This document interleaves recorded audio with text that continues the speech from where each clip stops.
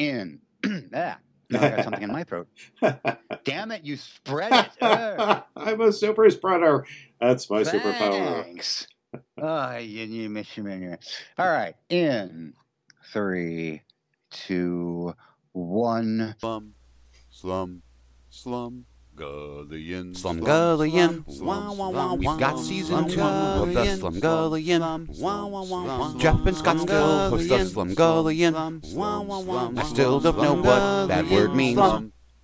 Good morning, afternoon, evening, and welcome to another edition of the Slumgullion, America's only podcast. My name is Jeff. 3 hours behind me is what is left of Scott. How are you feeling, Scott? Are you still with me?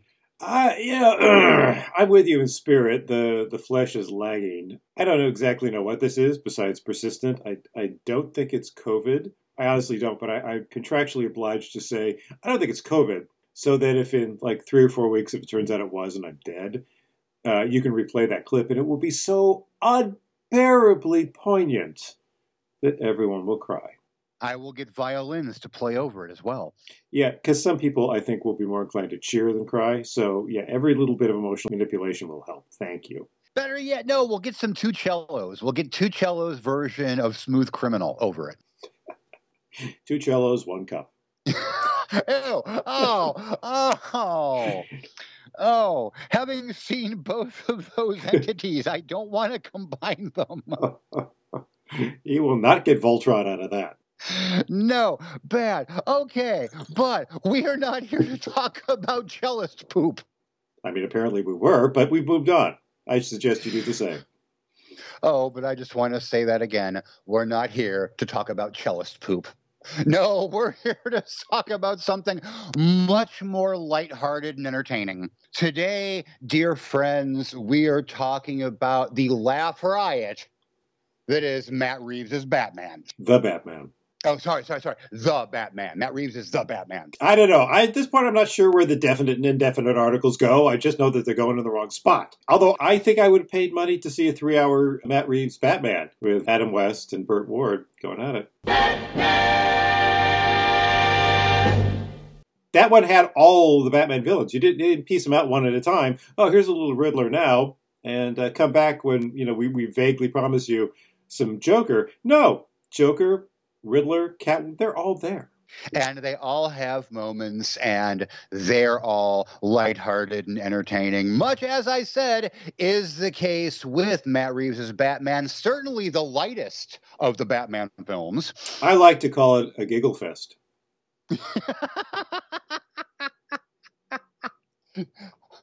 My God, I think we have officially reached the apex of grime in film. You mean we've hit the dark and gritty event horizon? I think we have. Where to start with this? Well, I will say this for me. I don't know if it was the same for you, but warts and all, the movie did not feel 3 hours to me. No, it did not. Oh, And for you too. I didn't look at my watch. I wasn't really aware of the passage of time. And I'm no dermatologist, but I wasn't unduly alarmed by the warts either. Yeah, that was the first thing that surprised me when the credits finally started. I was like, oh, shit, that's it? Have we been? And then I looked at my phone, and I was completely stunned. It did not feel like the 3 hours that it is. And how often do you think about that with long films? Well, I'd like to say something about that just up front. And it's partly about the Batman, but it's partly about movie making in general. And yeah, very often, if it's a very long film, you will feel it. And you will look at your watch and realize you're an old man because only old men wear watches. People who were born in this century look at their phones. And you're aware of the passage of time and go, all right, just get on with it, wrap it up. But there's long been a prejudice against long movies on the part of the studios because the longer the movie, the fewer showings you can cram into a single day. Right. So they're rare for that reason. There has to be a specific purpose for it. There has to be an exploitable reason, which is why the long movies that you used to see were presented as special roadshow attractions. Sometimes they had live orchestras. They very often had intermissions. They would be subsidiary entertainment. Sometimes somebody would come up and give a speech before the show. Sometimes they'd have performers. I mean, it was a whole traveling circus back then for a big, big, long movie. Now, none of that exists anymore because there aren't studio ballyhoo departments who can coordinate that kind of thing. It's just not the way they do business anymore. But a lot of the people that I've been reading since this movie came out who do not like it, the opinion, at least in my circle, is very divided. Okay. Without going into specifics, some of the people certainly have sufficient attention spans to get through a long movie, disliked it specifically for its length, which is a reason, certainly. But my feeling is, and it has never been more pronounced than it is now, is that movies need to be as long as they need to be. Some movies need to be super short. Some movies need to be long and expansive and epic. But the reasons that they are the length that they are oftentimes have nothing to do with creative decisions made by the actual filmmakers. Because people go, long movies, that's Michael Cimino land. That's just a sign of an artist who's high in his own supply and he's lost all perspective and thinks that everything he shoots is a masterpiece and deserves to be seen at the greatest possible length. Okay, that's true in some cases. Absolutely. There have been some movies where I thought, you could cut, I'll take an innocuous example of a movie that people generally like that I almost liked. And that's Love Actually, because it had too many stories. Trim two of those stories, I would have enjoyed everything in that movie. But the other thing is, people don't acknowledge this enough, that oftentimes the length of a movie is dictated not by the filmmakers, not even by necessarily audience reaction. It's decided by bean counters in the front office. So, who do you want making the creative decisions for the movies you see? Do you want the filmmakers? Do you want the film funders making it? Because they will say, well, we have legitimate concerns about recouping our investment. Okay, fine. That's a reason.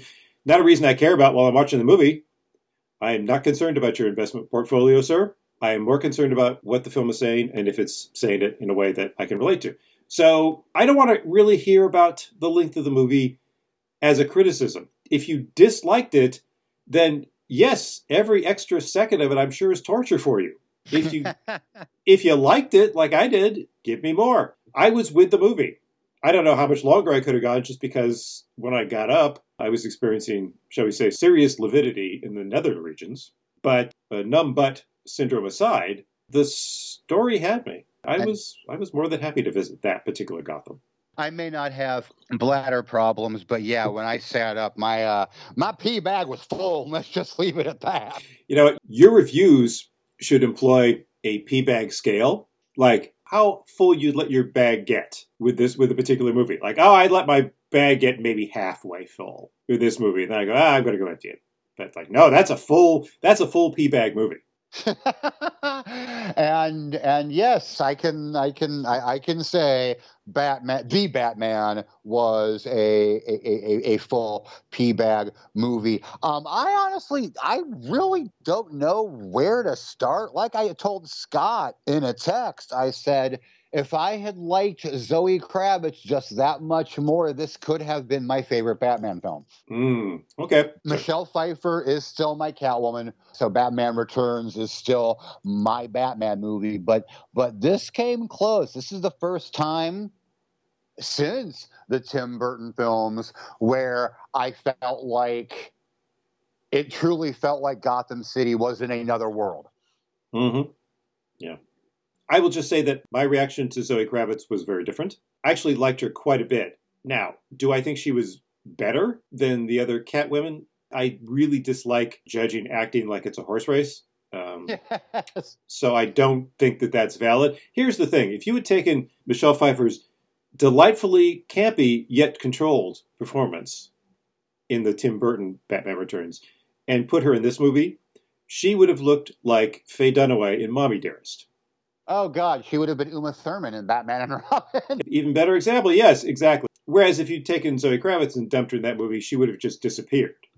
Yes. She would have just faded. But her performance was well calibrated for this film and its tone.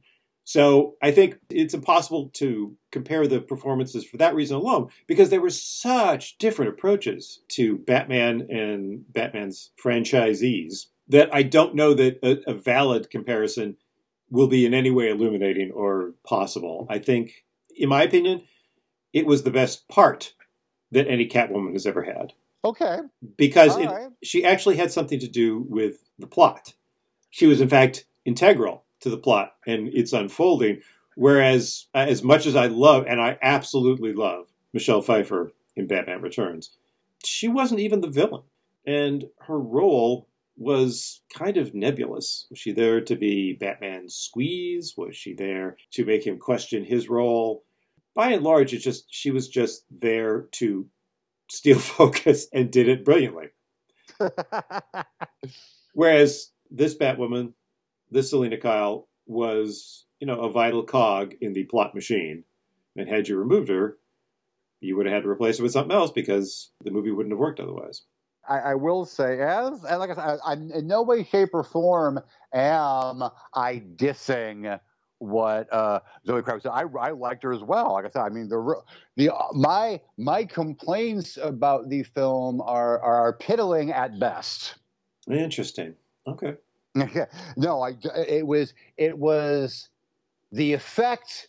How to describe this? All right, especially Batman Returns, even more so than the original Batman, because Batman Returns, that was Tim Burton allowing to do what he wanted to do. So it was very much his movie. It was very, visually, even Gotham had changed a little bit.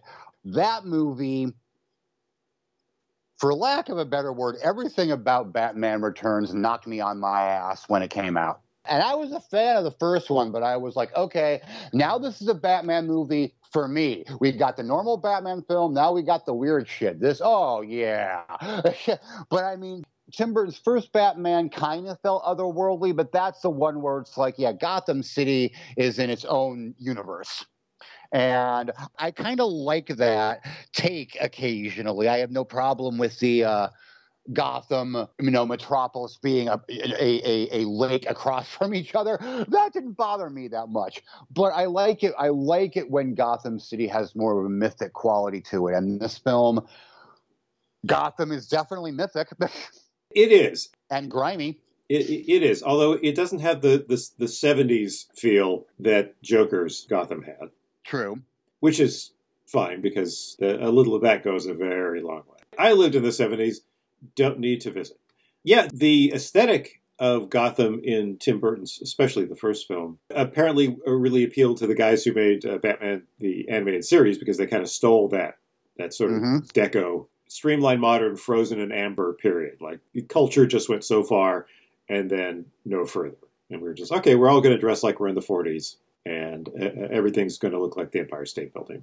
I was, fine with that. It's a distancing thing in live action. It's saying, okay, this is very much taking place in a world not your own. Enjoy your visit. Please exit through the gift shop.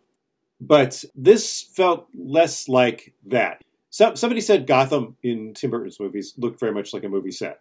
And I think that's true, because I think that was deliberate. I don't think he was trying to fool anybody. But this feels like the greatest hits of the worst part of New York. It's like everything was in that was stuff you could have seen at one point, including the elevated trains, how that turns the street even at high noon into this twilight world, the industrial feel of it, all the alleys. It's always raining. So it got me in that respect right away. I liked that they were going with that and not trying to make it a period. I mean, Joker was very much the 70s. There was no question about that. But this was more really than the Gotham in Nolan's films.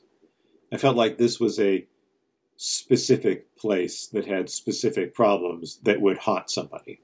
Oddly enough, I don't remember much about the Gotham in Nolan's films. He didn't really bother to personalize it that much. No, it was basically Chicago. It was basically Chicago with the rivers and the islands and blah, blah, blah. And I'm going to get criticism for this, and I'm fine with that. But I feel like the Nolan films are wildly overpraised. Now, when I say that, that doesn't mean I don't think they were good. That doesn't mean I don't think parts of them are great. But parts of them are laughable. And I'm not just talking about Christian Bale's angry, I'm wearing a rubber suit and it's making me sweaty, an angry voice. I just want to say, you know what? Your villains use voice changers all the time. Why don't you just put one in your suit, your high-tech suit, instead of talking like somebody's squeezing your balls? That would have been a note had I been in any production meeting. I mean, they're fine. I like Batman Begins a lot. I think it's an interesting companion piece to this, which is Batman Year One, but Batman Year Two. I think the last one The Dark Knight Rises was garbage, frankly. The Dark Knight is fine. I like it. Keith Ledger's, it's a legitimately legendary performance. That's probably the one I like best, and certainly gave us a great villain. They say that superhero movies are only as good as their villains. Well, the villains here were very, I don't want to say blah, but they were very human and not at all theatrical in the Batman manner. Because, I mean, we really thought that Riddler was the villain. Turns out he's not ultimately the bad guy, which was an interesting twist, I thought. Because it was actually some boring guy in a suit who was behind it all, which is who's behind most crime in the world. Yeah. You know, going back to Balzac's observation that behind every great fortune is a great crime. But since you officially brought him up, let's talk about Paul Dano, Bueno, Guano, Potato, for a moment. This is definitely not Frank Gorshin. This isn't even John Aston, which that shocked me. Well, here's the thing. I think this was well chosen, and I'll tell you why. Because the comics make a huge deal, and have for years and years, about how the Joker thinks he and Batman are mirror images of each other. You or me after one bad day. That famous formulation. And I don't think that's true at all, other than the fact that they're both flashy dressers. I mean, the Joker is an unfunny comic and a nihilist, so that's like making Dennis Miller your villain. It just doesn't work for me. God. But the Riddler is all cerebral. When he's firing those riddles, and Batman is immediately going, it's justice, the answer is justice. To this and to that. He's just, for those moments, it's just like those are the only two people in the room, even though only one of them's in the room. He's figuring out the riddles. It's almost like, oh, you know, in some way these two were meant for each other. Way more so than the Joker. The Joker I never got. I got him as perhaps the ultimate antagonist because he really doesn't give a shit about anything, so he's totally unpredictable. But I never thought he was in any way a mirror of Batman. Maybe I just don't get it. But I thought the Riddler as a Zodiac-like serial killer was a terrific way to introduce this level of grit and grime and reality into the Batman universe.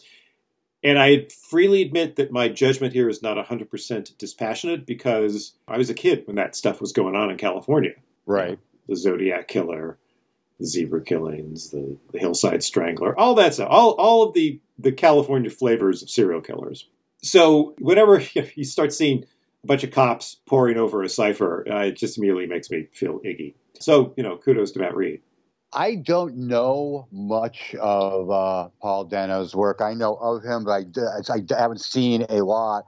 So I went into this with I was like, okay, don't know what you're going to do. I don't know what you've done. Hit me. And I really, really liked this take. Again, when I heard when I had heard this is basically Seven with Batman, I was like, some people were complaining about that. And I'm like, why? This is a cool thing.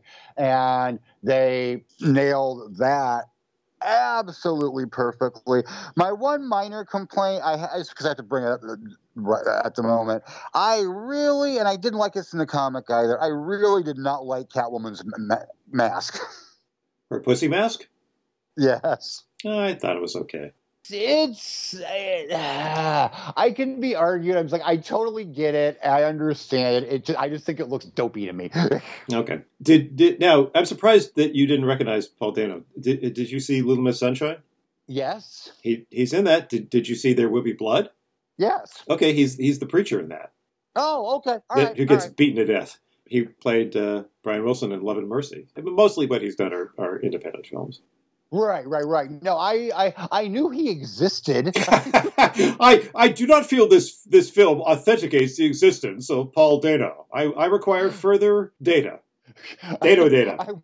I wasn't denying his ability to be. Although maybe I should start. No, but I mean, I really did like this take again. Ain't my Riddler?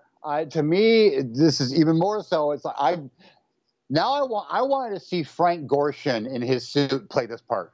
Well, we've seen Frank Gorshin play it low key. He can be low key in Hot Rod Girl specifically, where he was the comic relief, wasn't he?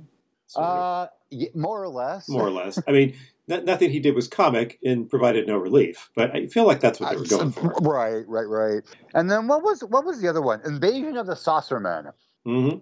That's right. He plays the part which, in the Larry Buchanan remake, is the most loathsome character in motion picture history. The oily guy. I guess they really had to hunt around for an actor who could take that part to its lubricious extreme, and they did. They found the guy. Speaking of, I have to give shout outs to quite probably my favorite part of the Batman. Surprisingly, my favorite part of the Batman. I will say it again. Holy fuck, Colin Farrell.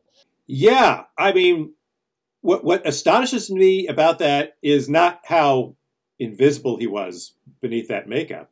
It's that, geez, you've established that makeup as the look for your Penguin now, and you're going to do a TV series? Get used to the makeup chair, dude. Make sure you bring your AirPods with you, because you're going to be there with your eyes closed and people gluing latex to your face for 4 hours a day. Every moment he was on screen, he made me so happy. Me too, except, and then I felt sad for him because I read later that he had wanted desperately to have a cigar. Yep. And the studio wouldn't let him. It's just, fuck you. See, again, studio interference in a creative decision. That role, with that voice and that look and the way he was dressed, cried out for a cigar. We'll see if he smokes in the show. Well, they're not going to let him do it in a movie. They're probably not going to let him do it on TV. Is it even TV now? I guess we receive it through our TVs, but it's streaming. It's the internet. It's that other, I don't know. It's TV 2.0. Yes. But Colin Farrell was terrific. I really enjoyed his performance, and he was funny. He was scary and funny. That's the thing. People saying there's no humor in the movie, and I'm like, what? I mean, it's kind of mean-spirited. I'm sorry, the thumb drive. I have to say that, again, it's mean-spirited, but... but it was funny. And Jim Gordon spoke for us all when he says, oh, this guy's hilarious. Let us not spare any love for Jeffrey Wright as Commissioner Gordon. You beat me to it. That's what I was going to interrupt with. Absolutely. Great Gordon Batman relationship. Excuse me. Great Gordon the Batman relationship. I really, really like the fact that we did not get much of emo Bruce Wayne. I like the fact that he was Batman for like most of the movie. Yeah. This was not a movie that was afraid to keep the mask on its high-priced lead actor. And part of that, I think, was the way that they really committed to the blackout makeup around the eyes. Mm-hmm. And there were a lot of shots that were only him looking at things, giving people side-eye. I mean, so much of the story was told by what was happening to his eyes, like, oh, he's noticed something. Or, oh, yeah, he doesn't like that. The cut of the mask allowed his eyes to be very expressive, and they went with that. In fact, I'm not sure which movie has more silent reaction shots from the main character, the Batman, or the latest Dune.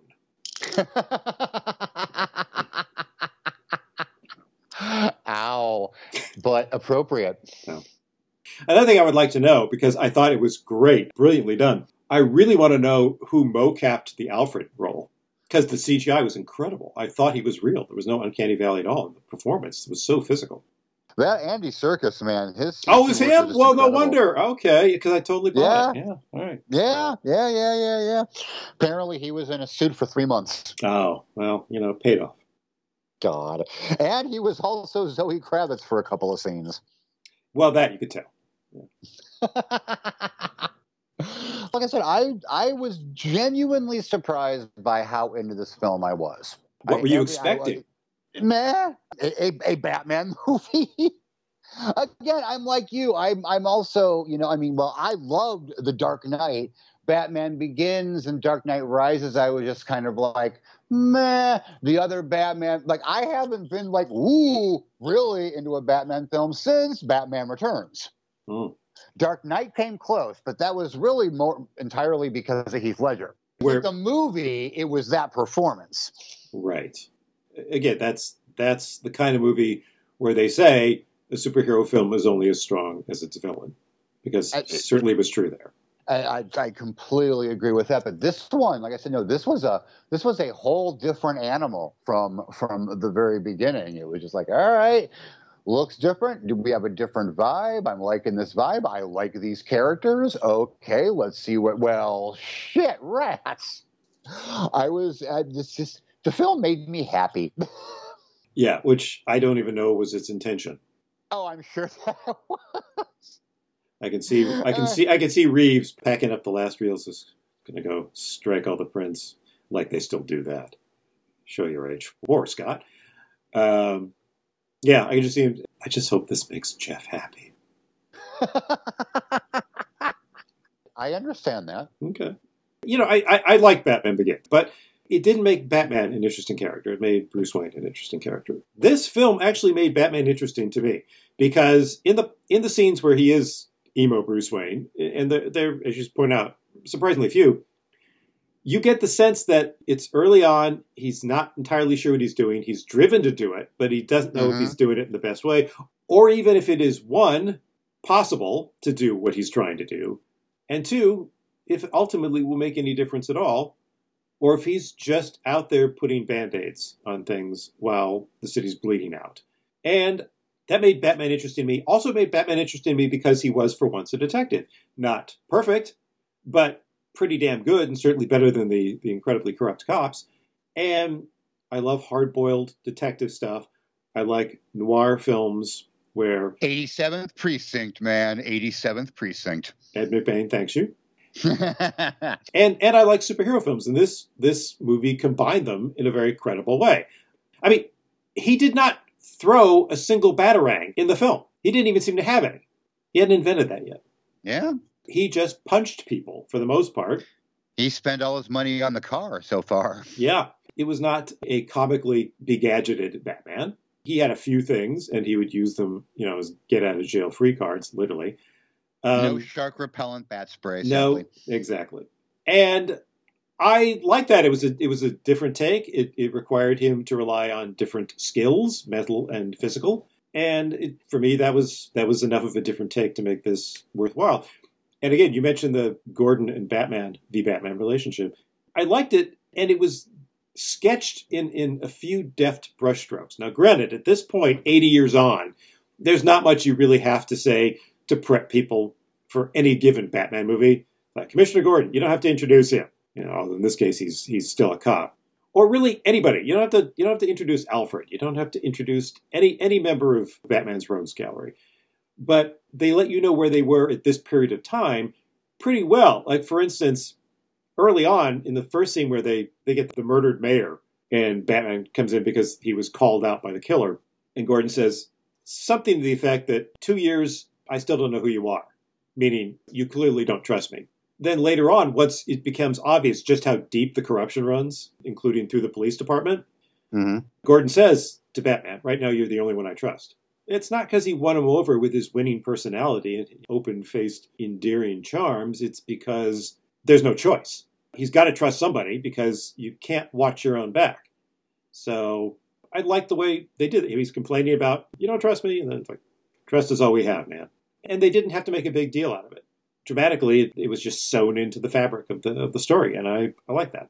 Something you mentioned, it kind of set me off a little bit. One of the things that I really liked about the movie was there was sort of a little bit of a Batman trying to find some hope. Like maybe, like you said, is he just putting Band-Aids on? By the end of the film, he starts to think that maybe he's going to accomplish something. And then you have the cameo at the end. I like it was almost like it almost gives you a happy ending. Be like, nope, there's more shit coming. And I like that. And not even as a setting up the Joker, but to me, that didn't feel like, okay, how to describe this?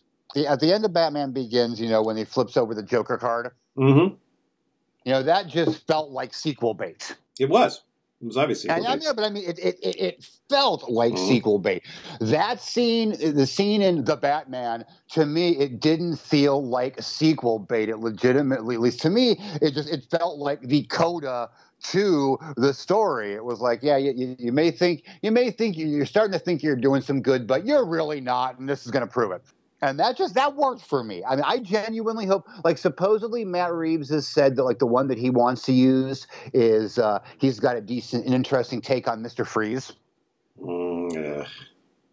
Which I'm like, no, I mean, Mr. Freeze can be done well. It has happened. Here's the thing about Mr. Freeze. Mr. Freeze was ruined for me by Batman and Robin. I will just note that of the many Batman movies that have been made, the only one we picked on in Better Living Through Bad Movies was Batman and Robin. That was one I wrote, and I was so. Yes, and I was particularly vicious in that particular review. Don't regret a word of it. And you shouldn't. I feel like I could have gone further with it. So Mr. Freeze is sort of inherently ridiculous. Now you can take any character. I mean, Frank Gorshin's Riddler was inherently ridiculous, and you can twist it and turn it and tap it and tuck it and roll it, and it can come up with something different enough, but similar in essence, so that it justifies borrowing the name. But I have no enthusiasm for Mr. Freeze. I feel the Joker is a dangerous way to go. I feel bad for anyone who would take on that role because the invidious comparisons to Heath Ledger's performance are going to be legion. I mean, you remember how much crap Ledger got online for daring to try to best the definitive Joker, Jack Nicholson's. I remember how much crap Michael Keaton got for accepting the role of Batman. Jeez, yeah. Fortunately, that was before the internet as we know it. But the reason why, I mean, now Grant said this doesn't mean anything, but a name that was bandied about for Mr. Freeze, and I'm like, okay, this guy playing Mr. Freeze could be interesting. Giancarlo Esposito. Yeah, fine. I don't care. Damn. To me, it's a terrible idea. Okay. Giancarlo Esposito, especially after seeing his work in The Mandalorian, can come in and kill anything. I have no doubt. He would come in, he would kill it, he would be great. But I just don't care. That's my Jeff Holland take on the upcoming sequel. I just don't care. And I had a very different take on the sequel bait, too, in this movie, because it didn't seem like it was a rebuke to Batman's fumbling toward hope, toward symbolizing something better than fear and vengeance. Because I think that's sad if they give the character a necessary epiphany that will inform him going forward and then just pull the rug out 10 seconds later.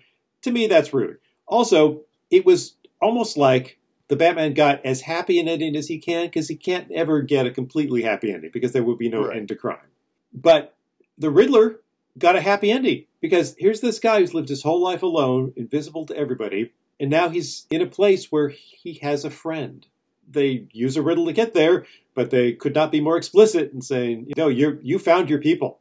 It's like when I wandered into the drama room in high school for the first time. I go, oh, here's the weirdos I've been looking for. He is committed to Arkham. And immediately, yes, you're one of us. Please join us. Google gobble, google gobble. Springtime for Hitler? I'm in. Yeah, exactly. You're just in time. We need someone to play Charlotte Corday in our production of Marat's Son. One day I will direct that show. And I will do whatever I need to do to get across the country to see that, because it will be fucking insane. I have a complete concept I know you do. For a production of Marat Sade. I so want to do that show. And it's interesting because, to a certain extent, every Batman movie is an adaptation of Marat Sade. It is a play being put on by madhouse inmates. Everybody in it, for the most part, is crazy. Your main character is deranged. There's no other way to put it. He is a benign form of mental illness, obsession, mania, whatever you want to call it, but it's not healthy. And all the people he beats up, mental patients. And frankly, anyone who lives in the Gotham of these movies can't be right in the head either. And there have been a couple of Batman musicals, so, oh my God, you're right. Batman and Marat Sade are the same thing. Mm-hmm. I'm glad we settled that. Whoa. Man, I thought my Beauty and the Beast and Silence of the Lambs were the same thing. Was daring?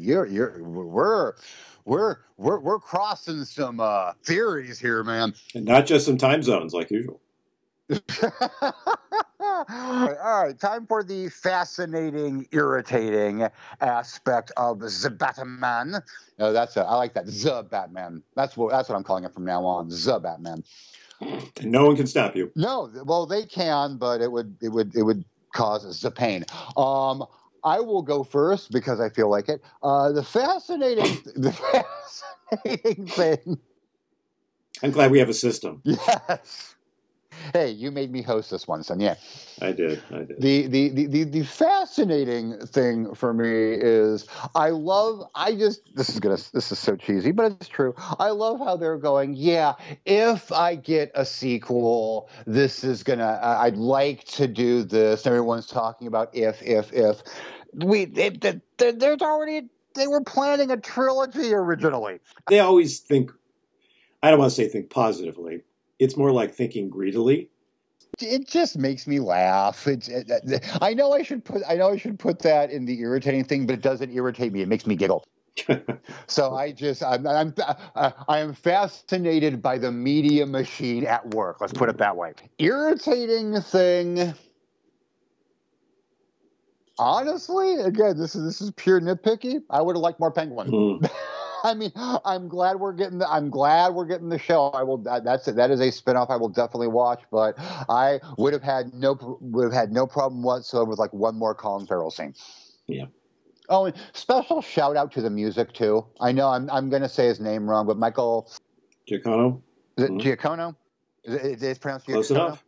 Okay, close enough for government work. Fucking great score, great theme. I was happy. Go. Oh, yeah. Okay. I mean, things that I think could have irritated me, but didn't because they worked out, makes me sound like I'm risk averse. Like, okay, you're going to make a movie about a guy who dresses up as a bat and fights crime, and everyone he fights is either wearing weird makeup or they've got their own costume or whatever. Then you solve the murder of Wayne's parents, and it's just some guy in a suit, not even a weird pinstriped suit with spats. It's just a regular, nice, bespoke ensemble. Okay, so we solved that mystery, and I kind of prefer the universe in which the Wayne's murder was never solved, because that sort of explains why he's continually driven. There will be no relief for him. So it got solved. You could almost say, oh, he pulls the cowl off. Okay, I'm done. Peace out. At the same time, in this movie, it worked. It worked that Turturro's character, Carmine Falcone, got his comeuppance, and he had comeuppance coming from every angle. Right. He was owed comeuppance from Batman. He was owed comeuppance from his daughter, Catwoman, which I was fine with that. Some people are irritated by that. I don't know why. It worked perfectly well, and it got her into the milieu. And it's in one of the comics. Yeah. I'm pretty sure one of the backstories that was established at that. Yeah, and a lot of what people are complaining about because it didn't feel like a comic book movie. I think that's ill-informed because a lot of the narrative threads were taken from one comic book run or another. But I just want to tell people to get used to it because we're going to probably see more of this. We're going to see more contained, low-key, semi-realistic kind of superhero films, if only because that's counter-programming to Marvel, because Marvel keeps going big. And here's my irritating thing. The one time this movie tried to go big, the very end, the flooding the city sequence, was just kind of odd and stupid and felt kind of cheap. It's like, okay, let's get everybody into the Superdome. Let's try to create some sort of emotional resonance with uncomfortable memories of Hurricane Katrina. And then we'll have all of our characters located in one little spot. So it'll be easy for the Batman to have his epiphany and change, and then we can all go home because it's been like 3 hours. If his notion is that the city is being ravaged by these wealthy vultures who all live traditionally in the highest parts of a city, usually up on the hill, not near the water, all he did was drown the poor, the people he was ostensibly concerned about. Like any other insane mania, his so-called reasoning was just a rationalization for the kind of violence he wanted to unleash. I just thought that was sort of, I don't know, it seemed cheap and a little silly. I don't know, that didn't entirely work for me. I mean, I gave it a mulligan, but I feel like we got to end the movie. We got to end it relatively cheaply. Fascinating to me. Again, this is not anything to do with the movie because I talked about what I found fascinating in the film. It's how much it seems to have resonated for a movie that is this dark and this long. It could just be that people had been waiting for so long to go back to the theater. But it's not the first big movie that's come out. I mean, maybe it just hit it right at exactly the right time when Omicron was fading, and people thought, okay, we have a brief break between variants. Let's go to the movies now. Or if there's something about this film that really drew people in. I'm sure they are desperately trying to figure that out in the executive suites at Warner Brothers, because this is the kind of performance that they'd like their movies to rack up. A lot of it's been middling successes, minor disappointments, but this is clearly a huge success and has buffed up the brand quite a bit. So I wonder, the people who liked this movie, how they're going to react to, say, The Flash when that finally comes out. You've got like 3 different Batman in it. Because then it goes back to, okay, he's a comic book character rather than a specific character in this movie. That's what I found interesting. Most Batman movies, it's like, okay, it's a Batman movie. You go to see Batman, be Batman. To me, this was a dark thriller that had Batman in it. Because a lot of what Batman does could have been done by anybody not wearing a costume. Doesn't mean that they didn't use the costume well. I mean, there are some shots where, he's scary as hell coming out of the shadows. But a lot of what he's doing, especially when he's with the cops or with Gordon or questioning witnesses, could have just been wearing a nice sport coat. Now, I just got the image of Robert Pattinson in the nice sport coat, but still with the black under his eyes. Which, I mean, that's some guys can pull off a lot of heavy eye makeup. I can't. I cannot see you. God, I can't see I you. look with like emo. Tammy Faye Baker. with the beard. So, which I guess is what Jim was for her, Jim Baker. And on that note, that was the Batman. Not a Batman, that was the Batman. We shall see you soon when we'll talk about something else. Until later. It was the Batman until another Batman comes out, and then it's going to become that Batman. It's going to be like Marlo Thomas in That Batman.